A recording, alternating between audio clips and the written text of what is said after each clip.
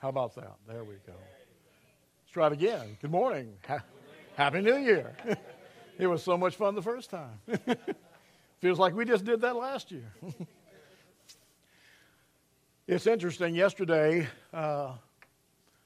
when I got up, I had been working on this sermon for several weeks. This is about the fourth iteration of it. That's what happens when I have too much time to prepare. I told my wife I had gone to bed Friday. My eyes were bleeding, and I couldn't focus on anything anymore. I said, I expect to have this done by 12. And I did. 12 p.m. last night, or 12 a.m. this morning, however way you want to look at it. But apparently, that was a pretty big deal, because just as I finished it, my wife came in with 2 glasses of apple cider, and the neighbors started celebrating with me. They were shooting off fireworks and guns, and I thought, man, Lord, this is a really important sermon. So I hope you're blessed by it. My neighbors were, and they haven't even heard it.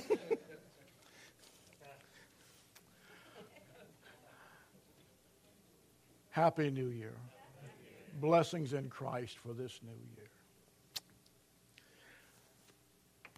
Murfreesboro is a small town in southwest Arkansas. It's a small town you probably never heard of.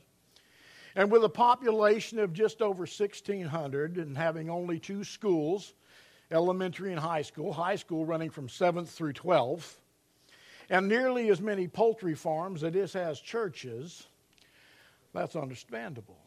Murfreesboro isn't for everybody. And yet every year, all year, large numbers of people flock to Murfreesboro.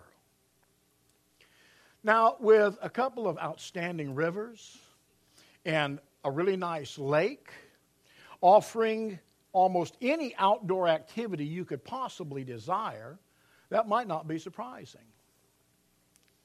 Except that nobody's going to Murfreesboro for any of those things. Most people go to Murfreesboro for something they can't find anywhere else on earth. Murfreesboro is home to Crater of Diamonds State Park. It's the only diamond-bearing site on the planet where the public can go and hunt for diamonds and keep everything they find regardless of its value. And there have been some pretty impressive diamonds found in Crater of Diamonds State Park. What's really interesting is that many of those diamonds, including some of the larger ones, have been found just by people walking through the park, looking down. But surely, more diamonds, many more diamonds, could be found by digging deeper. So that's true of our text today. We could find more treasure within the depths of our text than we have time to unearth this morning. Originally, I thought about shortening this sermon, maybe just to verses 3 and 4, or maybe 3 through 6.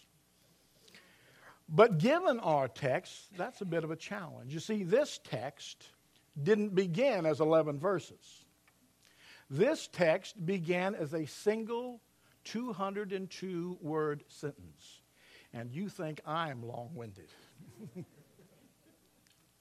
This text is the longest sentence in all of your Bibles.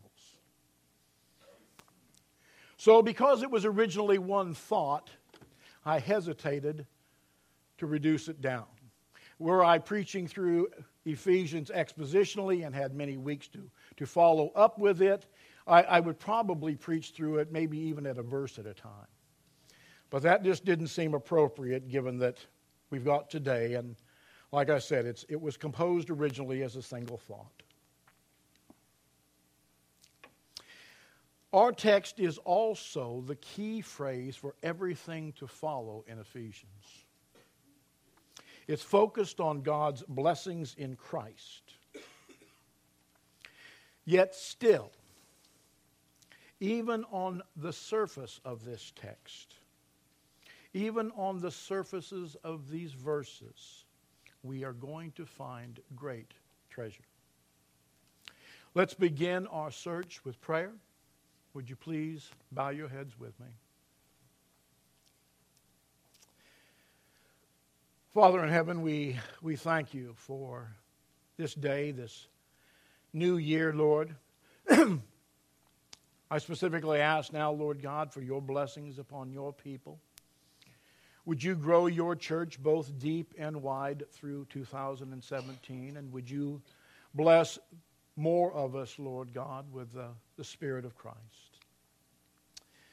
Father, I don't take my place here at this podium today that I might entertain or impress, but that I might extol the virtues of your word, that I might share your truths. And so, Father, in that regard, I pray that you would bless me, that you would give me clarity and boldness of speech. And Father, I pray that you would bless those hearing today with understanding and wisdom. And that together, Lord God, we might at the end of the day glorify you in our praise in Christ. Amen. We're going to begin where Paul begins. That seems like a right place.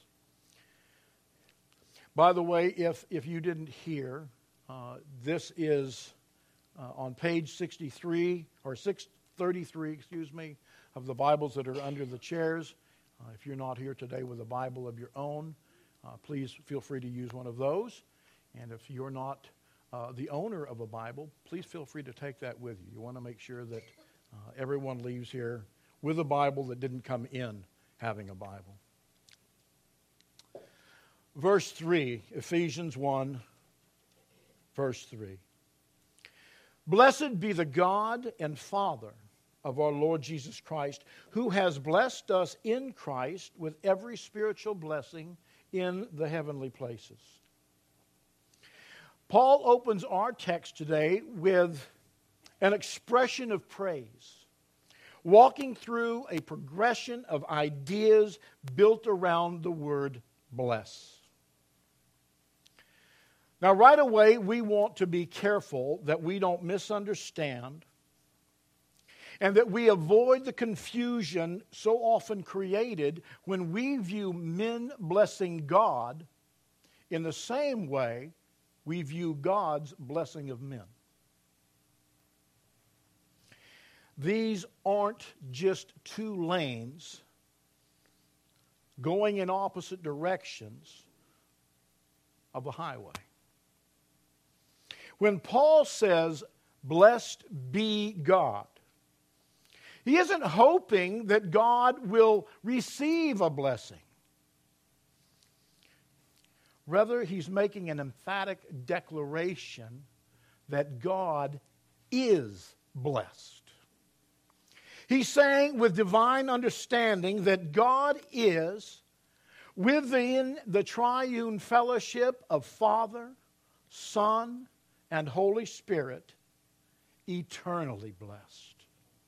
God is, has been, and always will be eternally blessed by, in, and through himself. When men bless God, however, we are rightly acknowledging him as God, praising and exalting him for who he is. But we can't offer God any gift of blessing, benefit, or increase. To imagine that we can means we imagine God as being in some way incomplete. That he is lacking something, and that he is lacking something which we can provide. To believe that is to believe ourselves above God, to put ourselves in the place of God. But if your God is in any way lacking, or if your God can in any way be added to, your God isn't God. at all. Psalm 50, verse 12 says, "If I were hungry, I would not tell you, for the world and the fullness, its fullness are mine." We've got nothing to bring to the table. We only sit at the table and wait for God's provisions. Now, men, on the other hand, well, we are incomplete. We are lacking. We are needful. We are wholly dependent on God. So it's good news that when God blesses us, benefit is added to us. Acts 17, 24 through 25 reminds us of this important distinction, making clear that while God does not need us, we are desperately needful of God. The God who made the world and everything in it, being Lord of heaven and earth, does not live in temples made by man, nor is he served by human hands, as though he needed anything, since he himself gives to all mankind life and breath and everything. The benefits our texts speak of today are spiritual benefits, described as every spiritual blessing. They are communicated to us through the operation of the Holy Spirit, gifting believers all that has been accomplished by God for them in Christ. You're going to see that phrase, "in Christ," a lot today.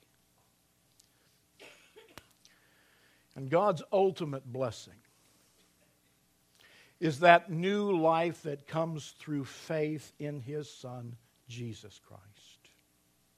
While He also presents us with many material blessings, and we should enjoy them from day to day as God provides, those blessings are temporary. This world is temporary. These lives we live right now in the flesh are temporary. But the spiritual blessings available to us in Christ are ours both now and to the end of eternity.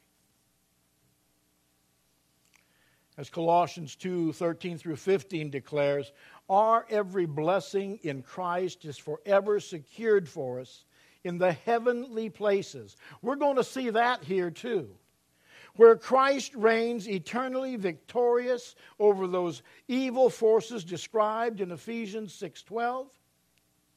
And Colossians also reminds us that there was a great cost paid in purchasing these blessings.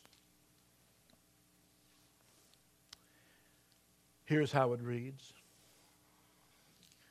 And you who were dead in your trespasses and the uncircumcision of your flesh, God made alive together with Him, having forgiven us all our trespasses, by canceling the record of debt that stood against us with its legal demands.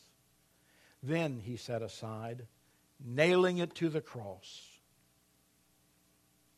He disarmed the rulers and authorities and put them to open shame by triumphing over them in Him, in Christ. These heavenly realms spoken of here are the realms of invisible reality.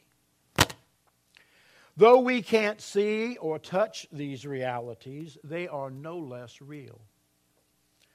And right now, these invisible realities work an important and vital role in each believer's life. As Paul reflects in 2 Corinthians 4:18, We look not to the things that are seen, but to the things that are unseen. For the things that are seen are transient, but the things that are unseen are eternal. Let's bring verse 4 in, reading verses 3 and 4. Blessed be the God and Father of our Lord Jesus Christ, who has blessed us in Christ with every spiritual blessing in the heavenly places, even as He chose us in Him, that is in Christ, before the foundation of the world, that we should be holy and blameless before Him. Take notice here that in tracing every spiritual blessing from verse 3 to its ultimate source, the sovereign will of God, Paul denies us any option of believing that we were chosen due to some inherent goodness in us, some work that we've done, or some decision we made. Ephesians 2, 8 through 9 says, "For by grace you have been saved through faith, and that not of yourselves. It is the gift of God, not as a result of works, so that no one may boast." And of these words from verse 4, He chose us. If those aren't persuasive enough for you, John 15:16 removes all doubt. John 15:16 says, "You did not choose me. I chose you." End of story. If you don't like that, argue with the author. And He chose us in Him, Christ. And this is where it gets good. Before the foundation of the world. Think about that. Think about the implications of that. Think about what that says of God's love for you, believer. Every believer here today, every Christian who has ever lived or ever will live, was chosen by God in Christ before God ever said, "Let there be anything."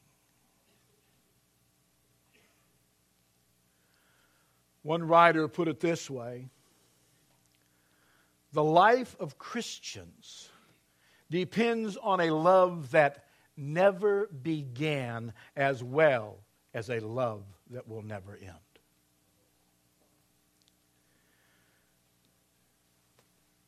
I'm a country western fan, and I really like George Strait. He's one of my favorites. And George Strait sings a song with the line, "Daddies don't just love their children every now and then. It's a love without end. Amen." As sweet and sentimental as that is, and it is, and it's true, God's love for His children is so much sweeter. God's love for His children is not only a love without end, amen, it's a love without beginning. Hallelujah.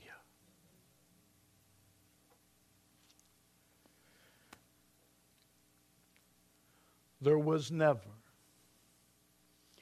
in all of eternity, not a single solitary moment that God did not already and fully love you in Christ, having as the purpose of His will your redemption through Jesus.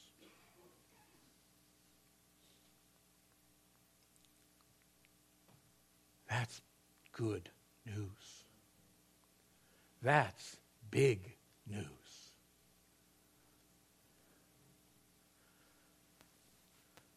But God's purpose wasn't just to love us into salvation. He also means and purposes for our lives to have purpose. And God's purpose is here expressed both positively and negatively. Positively, God purposes His people to be a holy people. Negatively, God purposes His people to be a blameless people. The word here in the Greek for holy is hagios. And it means to be set apart for God, divinely molded into His image in order to reflect His purity before the world. We are image bearers of Christ.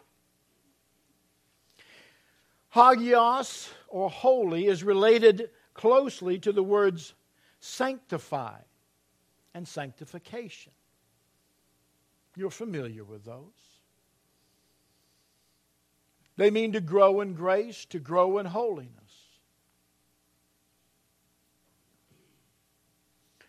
Romans 3:21 through 22 and 2 Corinthians 5:21 conspire to assure believers that they're benefactors of that great exchange. That great exchange, the imputation of our sin and the imputation of Christ's righteousness. By that I mean that when Christ went to the cross, our sin was imputed or laid upon Him. He bore the burden and the cost and the wrath of our sin. But in so doing, He clothed and adorned us with His own righteousness. So that when God sees us, when God sees me, He doesn't see all that I remember about me. He doesn't see all that I've done anymore. He sees the sinless nature of His own Son.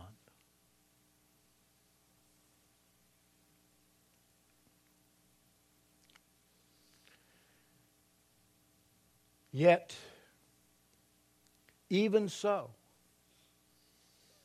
God also calls me, and He calls you, and He calls His people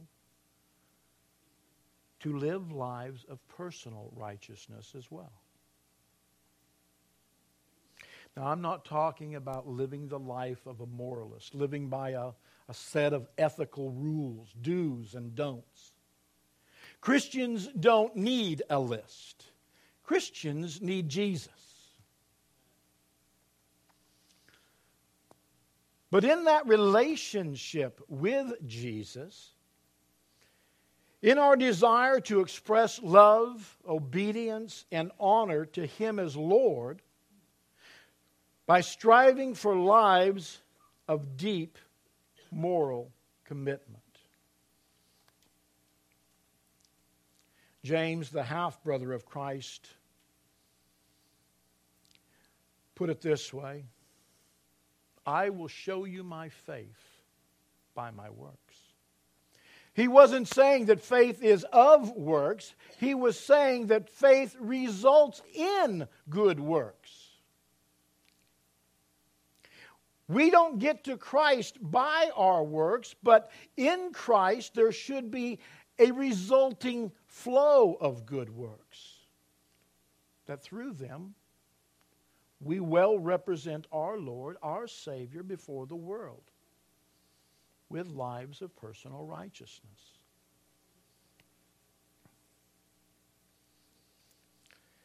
Now, blameless means free from blemish.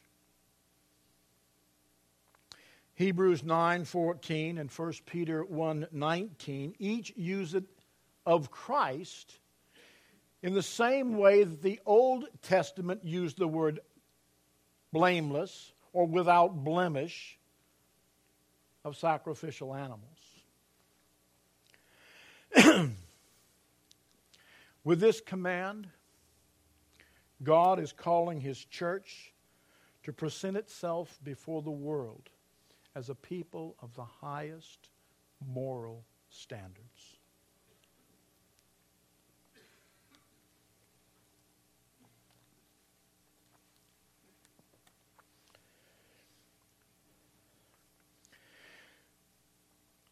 Because we're taught by 1 Timothy 3 and Titus 1 that being blameless and above reproach are among God's prerequisite qualifications for those who are in leadership or those who are aspiring to leadership, we may think that they don't apply to anyone not in leadership.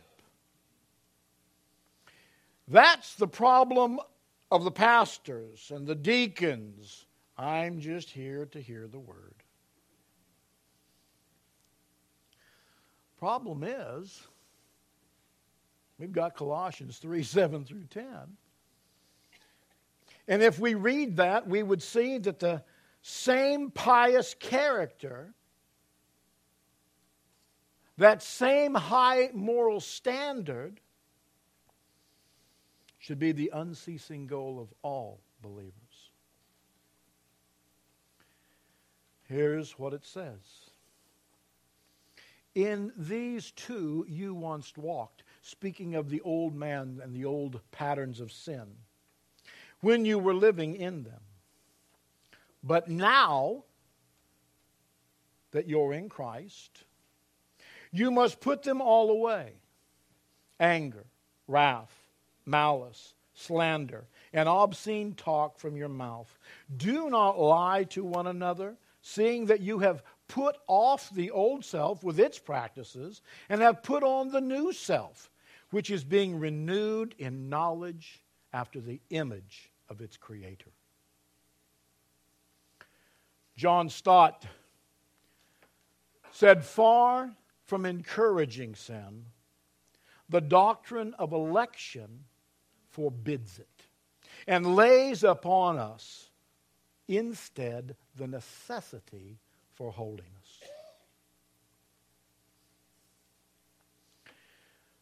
Cited here often enough that I think most of you are probably familiar with it by now. 1 Peter 1:3 through 10 issues us a challenge to consider all the spiritual blessings of God, examining ourselves to see if these gifts are having effect in us, ultimately warning us that if we aren't growing in holiness through the fruit of the Spirit and the gifts of God, that we should carefully question the reality of our election.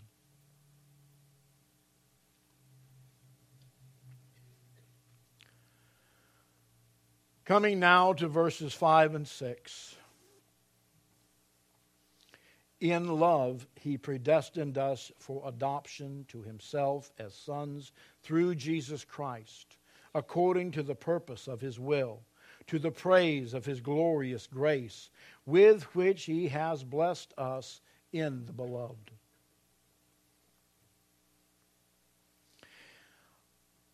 Now, because Koine Greek didn't include punctuation, some confusion remains about whether the words in love in verse 4 of the preceding text or begin verse 5.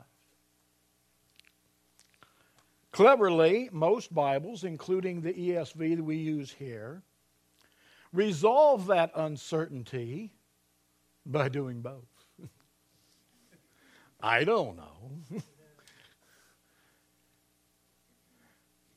And while in love could end verse 4, it would read, that we should be holy and blameless before Him in love.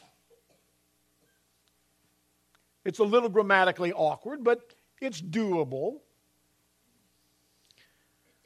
Even though it could end verse 4, search as I might, I couldn't find a single commentary that didn't address it as an introduction to verse 5. So, if in love rightly belongs with verse 5, and I think it does, then in love, importantly, emphasizes the loving nature of predestination. In love, He predestined us. And given what we've already seen, that makes sense.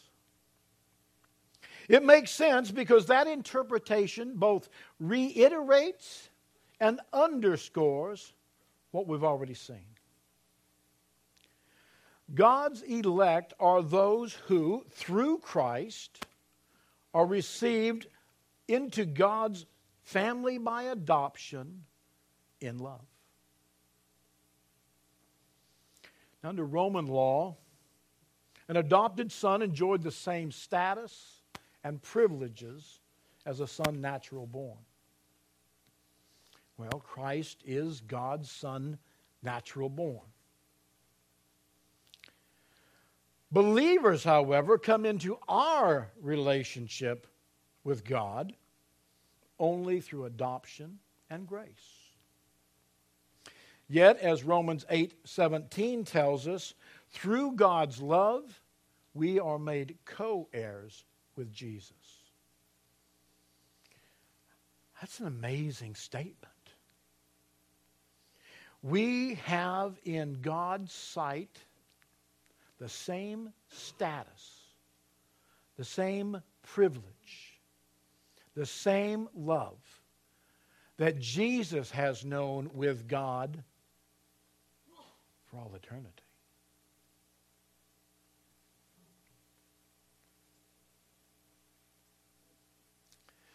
But in love does more, doesn't it?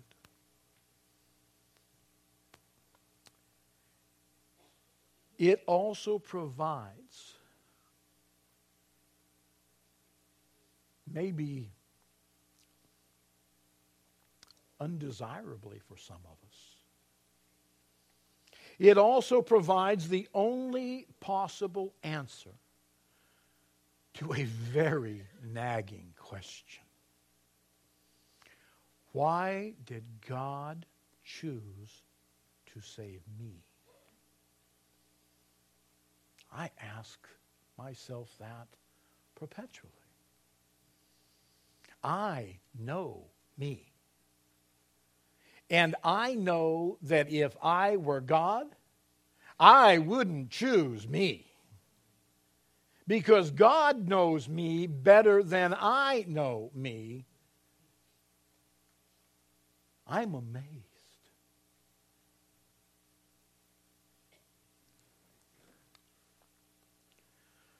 Titus 3:5 tells us what the answer isn't. He hasn't saved us because of works done by us in righteousness. Well, that's for sure. At least in my case, that's for sure.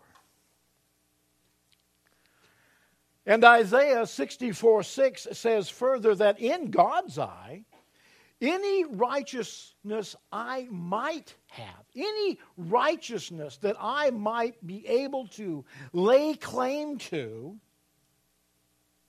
is like a filthy rag.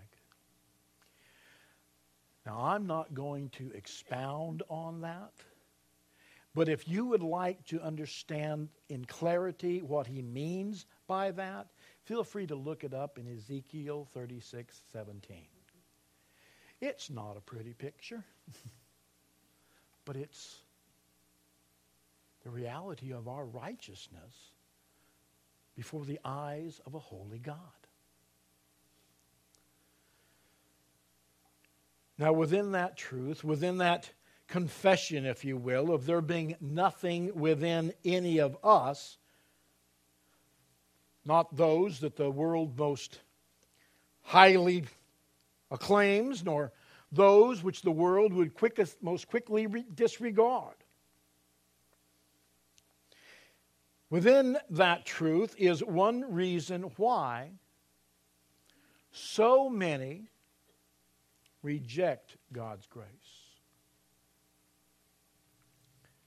Because it glorifies God and not the worth nor achievement of any man. We want to be the reason. We want to believe that all of you are jacked up. Well, that's not so bad. That's not true. I can't say that of you and of me, and you can't say that of me and of you. Each of our righteousness in the sight of God is like a filthy rag. We are detestable in God's sight, judged on our own righteousness.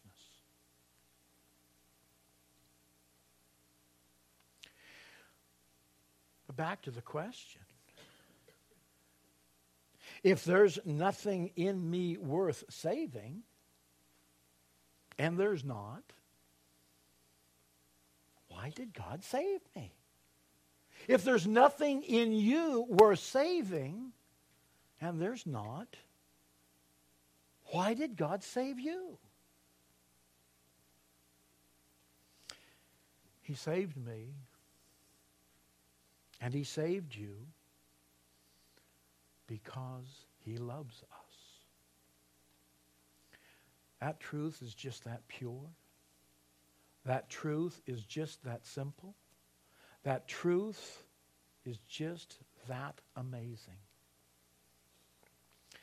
Even before the foundations of the heavens and the earth, before the first tick of time ticked, before there were angels or men, God loved you with what Ephesians 2:4 describes as a great love. God loves us because He loves us. And because God loves us, He chooses to save us.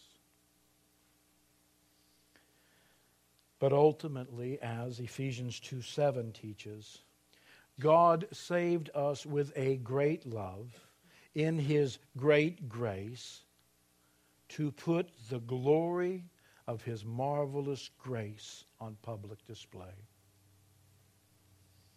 Though we are saved through God's love, His ultimate purpose in our salvation is the display of His own amazing, spectacular glory. We see that all through our text today in verses 6 and 12 and 14. To the praise of His glory, to the praise of His glory, to the great praise of His glory, to His glorious praise. God loves you, and He loved you to salvation so that the world might see how glorious He is.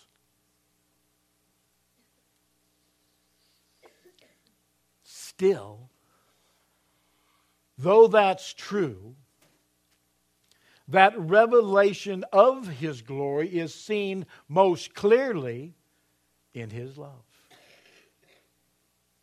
A love acted out for us in our divine adoption It's a glory that, witnessed by men through salvation, should stir our hearts to inexhaustible expressions of joy and praise for His glory.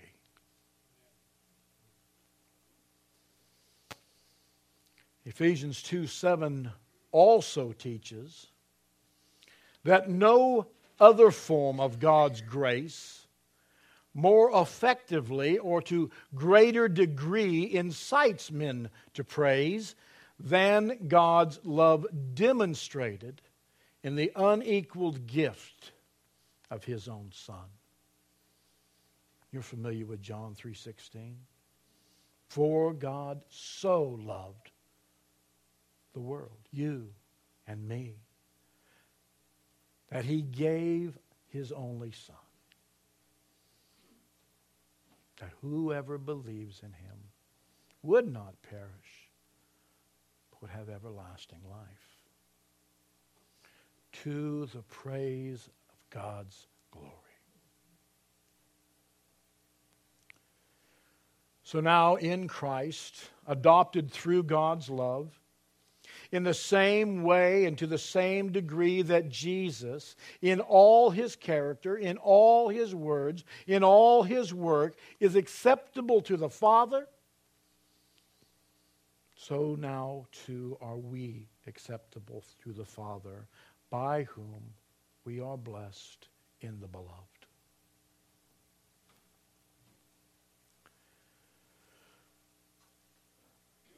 Verses 7 through 10 read this. In Him we have redemption through His blood, the forgiveness of our trespasses, according to the riches of His grace, which He lavished upon us in all wisdom and insight, making known to us the mystery of His will, according to His purpose, which He set forth in Christ as a plan for the fullness of time, to unite all things in Him, things in heaven and things on earth. Now, in saying we have, the apostle brings us from eternity past into eternity present, calling out blessings which are ours today and ours for the eternity of tomorrow is yet to come.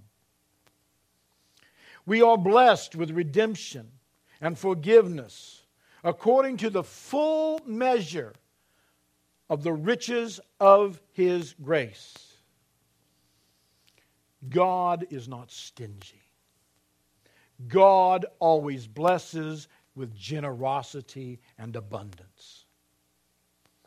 Ours is not a small redemption.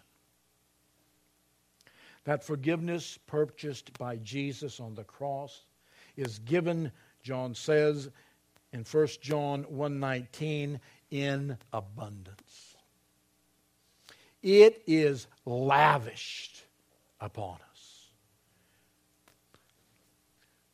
When you have your children come to you, or your grandchildren come to you, or your husband or your wife come to you, you lavish your love on them in far greater degree, with far greater purpose. God has so lavished His love on us in Christ, according to the purpose of His will, for His glorious grace. The term redemption is a term that's often used in reference to slaves, and it always implies a price paid for freedom. It means to liberate on the receipt of a ransom. In the redemption of men, the price of our ransom, the cost of our freedom from sin, death, and wrath is, of course, Christ's shed blood. No greater cost, no greater price ever paid. But Jesus doesn't redeem us by His sinless life or His moral example. He redeems us only by that sacrificial and substitutionary death. He didn't come to show you how to live, how to be a good person, and earn your salvation with God. He came to shed His blood, to die for your sake, that He might gift you that relationship with God. That through His life, death, and resurrection, He might grant you redemption, salvation, and justification.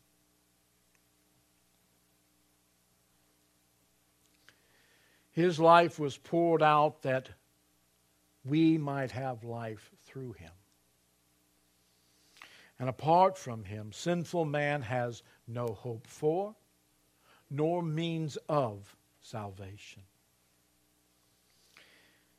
The verse says, in Him we have redemption.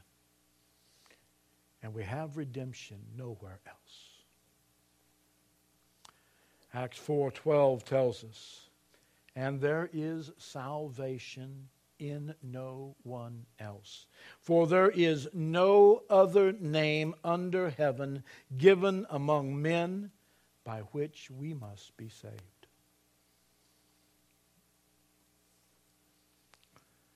With the gifts of all wisdom and insight, God grants to us every spiritual discernment and every divine understanding necessary for us to see Him and the spiritual conditions of ourselves and this world as they really are.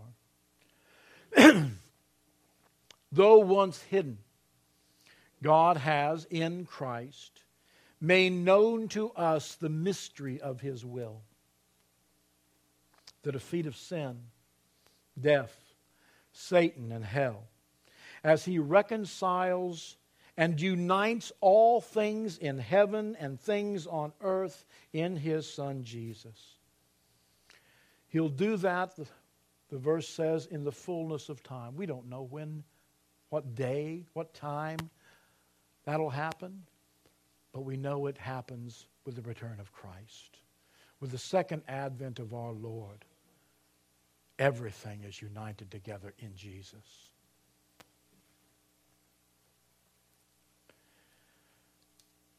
Verses 11 and 12 say, in Him we have obtained an inheritance, having been predestined according to the purpose of Him who works all things according to the counsel of His will, so that we who were the first to hope in Christ might be to the praise of His glory.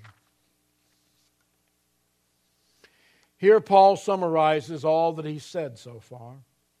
He speaks of God's glorious plan in which we are saved by faith, becoming God's both cherished people and His heirs, and recipients of a divine inheritance.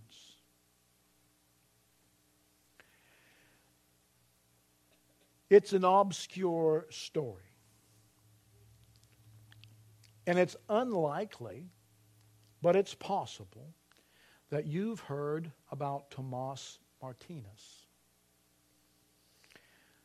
Tomas Martinez was a destitute, homeless man living on the streets of Bolivia, who, upon hearing that the police were searching for him, fled. Tomas Martinez vanished and has never been heard from again. And that's a shame.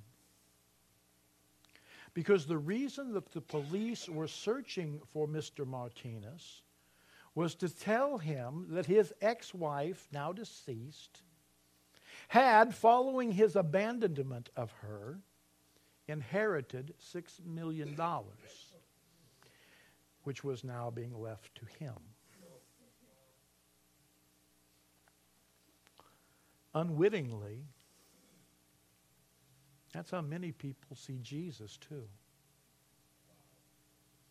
They see Him coming for them to take away from them, to strip them of their freedom, and to place them into bondage They see Jesus coming to ruin their lives. But for believers, Jesus isn't a judge, but the one through whom we gained an inheritance. An inheritance far greater than $6 million. An inheritance far greater than anything this world has to offer. Romans 8:28, a verse that is often misapplied, tells us that for those who love God, all things work together for good, for those who are called according to his purpose.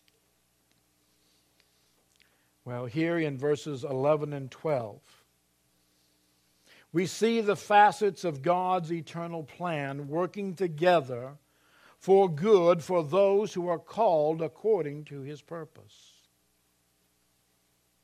We see God's redemptive plan carefully coordinated within the Godhead, according to the omniscient wisdom and omnipotent will of the Father, Son, and Holy Spirit, culminating in his working all things together in Christ to the praise of his glory.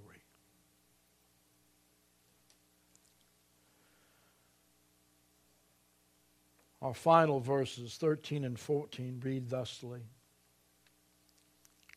In him you also, when you heard the word of truth, the gospel of your salvation, and believed in him, were sealed with the promised Holy Spirit, who is the guarantee of our inheritance until we acquire possession of it, to the praise of his glory. Where verse 12 earlier said, we who were the first to hope in Christ spoke to Jewish believers, you also now speaks to non-Jews, Gentile believers like most of us are. But it doesn't speak to them with pre-gospel division, but rather in Christ it speaks to them in unity. God's kingdom has a place for both the Jew and the Gentile. And here with affirmation for both cultures. Remember, this was originally a single sentence. The two are knit together in Christ as one people, God's people. Galatians 3:28 and 29, validated by Romans 1:16, says this, there is neither Jew nor Greek, there is neither slave nor free, there is no male and female, for you are all one in Christ Jesus. And if you are Christ's, then you are Abraham's offspring, heirs according to promise. It is only in the hearing of God's truth, the Word of God, the preaching of God's glory and gospel grace, such as that which we do here each Sunday, that sinners are brought to salvation. Romans 10:14. How then will they call on him in whom they have not believed? And how are they to believe in him of whom they have never heard? And how are they to hear without someone preaching? Romans 10:17. So faith comes from hearing, and hearing through the word of Christ. Paul says this was how the Ephesians came to be Christians. When they heard the word of truth, the gospel of salvation, they believed in him. They heard and embraced the word of truth as it was delivered to men by the God of truth. John 17:17 and 2 Timothy 3:16 bear witness to that. And how the Ephesians came to be Christians. That's the same thing that happened for each of us. By some means or another, at some time or another, we heard the Word of God, and the Holy Spirit opened our minds and our hearts to its truth. We may have heard it 1,000 times before that moment, and it meant nothing. It did nothing. But when the Holy Spirit takes God's Word and reveals it to sinners as truth, something dramatic happens. We are granted faith, new life, and salvation in Christ. That knowledge of God's truth led us to believing and placing our faith in Christ as the only possible means of salvation.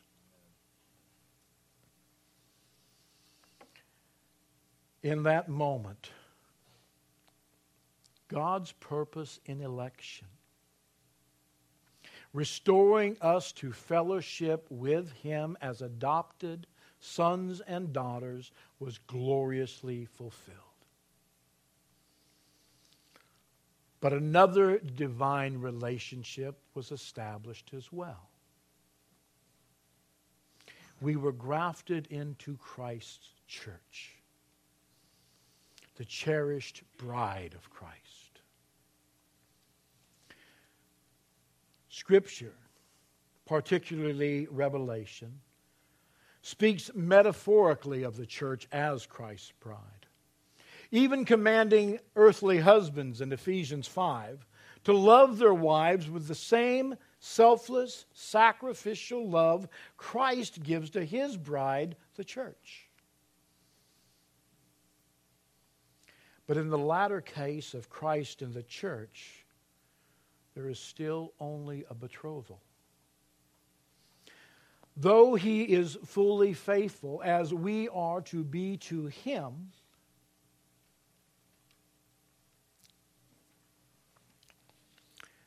the marriage remains unconsummated.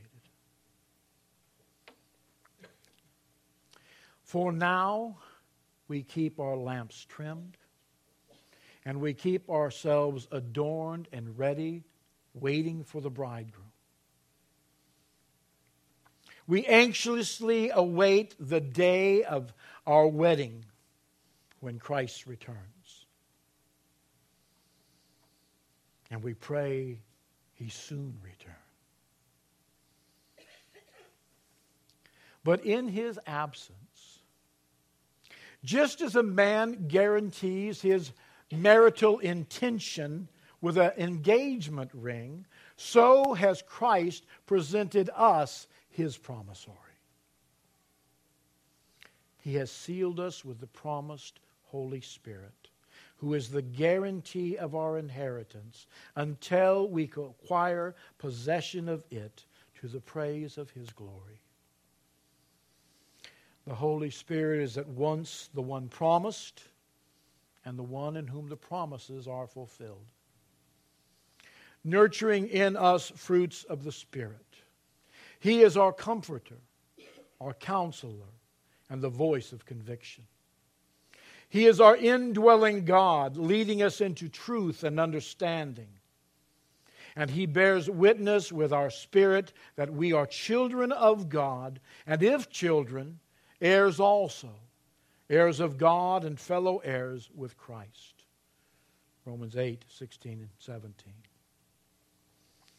When God seals us with His Spirit, He is declaring us His divine possession, fully and eternally belonging only to Him. We are granted the privileges and protections belonging to those who are citizens of His divine kingdom and to those who are members of His divine family.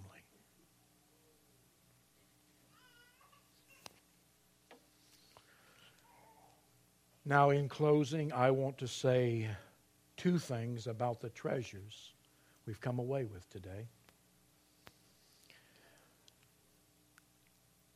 One, unspent treasures are merely trinkets.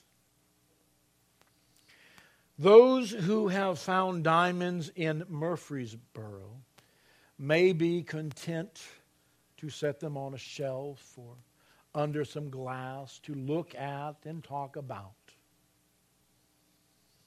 But our treasures, found in Christ, are meant to be spent. The pearl of great price, salvation. The indwelling Spirit, the jewel of promised inheritance, or any blessing of God, benefits only when it is used according to God's eternal purpose in giving it. 2, unlike the wealth of this world, we needn't fear what moth and rust destroy, and what thieves can break in and steal. Romans 8:31 through 35 and 37 through 39 offer us eternal security with these words. What then shall we say to these things? If God is for us, who can be against us?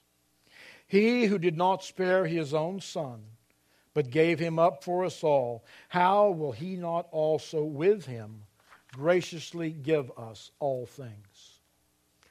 Who shall bring any charge against God's elect? It is God who justifies. Who is to condemn? Christ Jesus is the one who died, more than that, who was raised, who is at the right hand of God, who indeed is interceding for us. Who shall separate us from the love of Christ? Shall tribulation or distress or persecution or famine or nakedness or danger or sword? No, in all these things we are more than conquerors through Him who loved us. For I am sure that neither death nor life, nor angels nor rulers, nor things present nor things to come, nor powers, nor height, nor depth, nor anything else in all creation will be able to separate us from the love of God in Christ Jesus our Lord.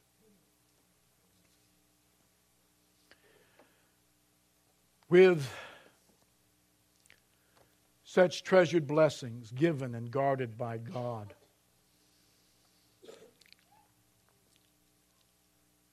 today being a day when traditionally resolutions are made, I want to invite you to join me in making 2017 the year that we better remember our marvelous and abundant blessings in Christ. The year that we truly lives our lives in the light of the glorious gifts planned and purchased for us with the righteous blood of Christ. I also want to invite you, as Scripture says, as a church, to encourage and build one another up, addressing one another in psalms and hymns and spiritual songs, singing and making medley to the Lord with your heart, that through Christ's church, right here at Veritas, God would receive glory, honor, and unbridled praise. And for you here today outside of a personal relationship with Christ, living outside of God's redemptive blessings, if you'd like to know more about who Jesus is and what Jesus has done for you,